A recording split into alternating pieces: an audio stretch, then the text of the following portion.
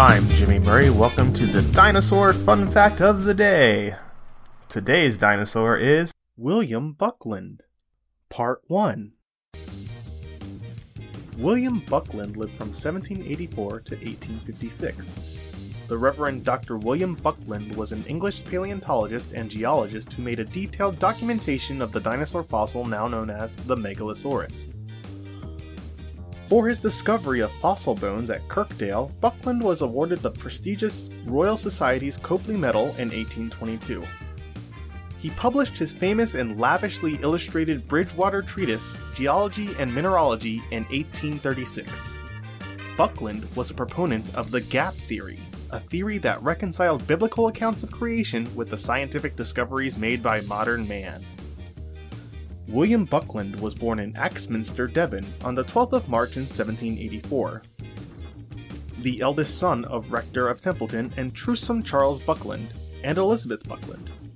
William's interest in geology and natural history was tapped by his proximity to quarries in Axminster, which was bountiful with fossil remains.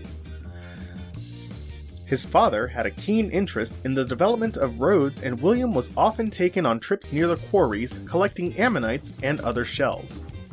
Initially, William was homeschooled by his father.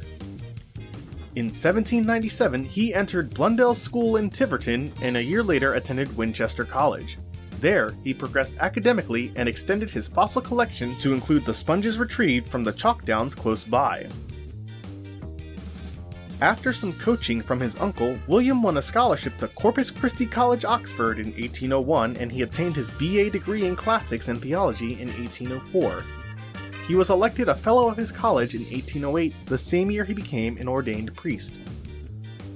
In the course of his studies, Buckland attended the lectures of John Kidd, reader in mineralogy, and those of Sir Christopher Pegg on anatomy. Buckland received a small salary from the college and tutored pupils in classics to increase his income. He also had plenty of spare time to devote to his interest in natural history, especially minerals and geology. Buckland enjoyed collecting rocks and fossils, and his specimens would later become the foundation of the University Museum collection. During the years 1808 to 1812, William Buckland went on numerous geological excursions on horseback to different parts of Scotland, England, Wales, and Ireland. He would take his favorite black mare on his journeys and examine sections of strata. He took home many specimens for research purposes during those excursions. In 1813, John Kidd resigned from his post as the reader of mineralogy, and Buckland became his successor. He investigated fossil cave faunas in Europe beginning in 1816, and obtained the new readership in geology in 1818.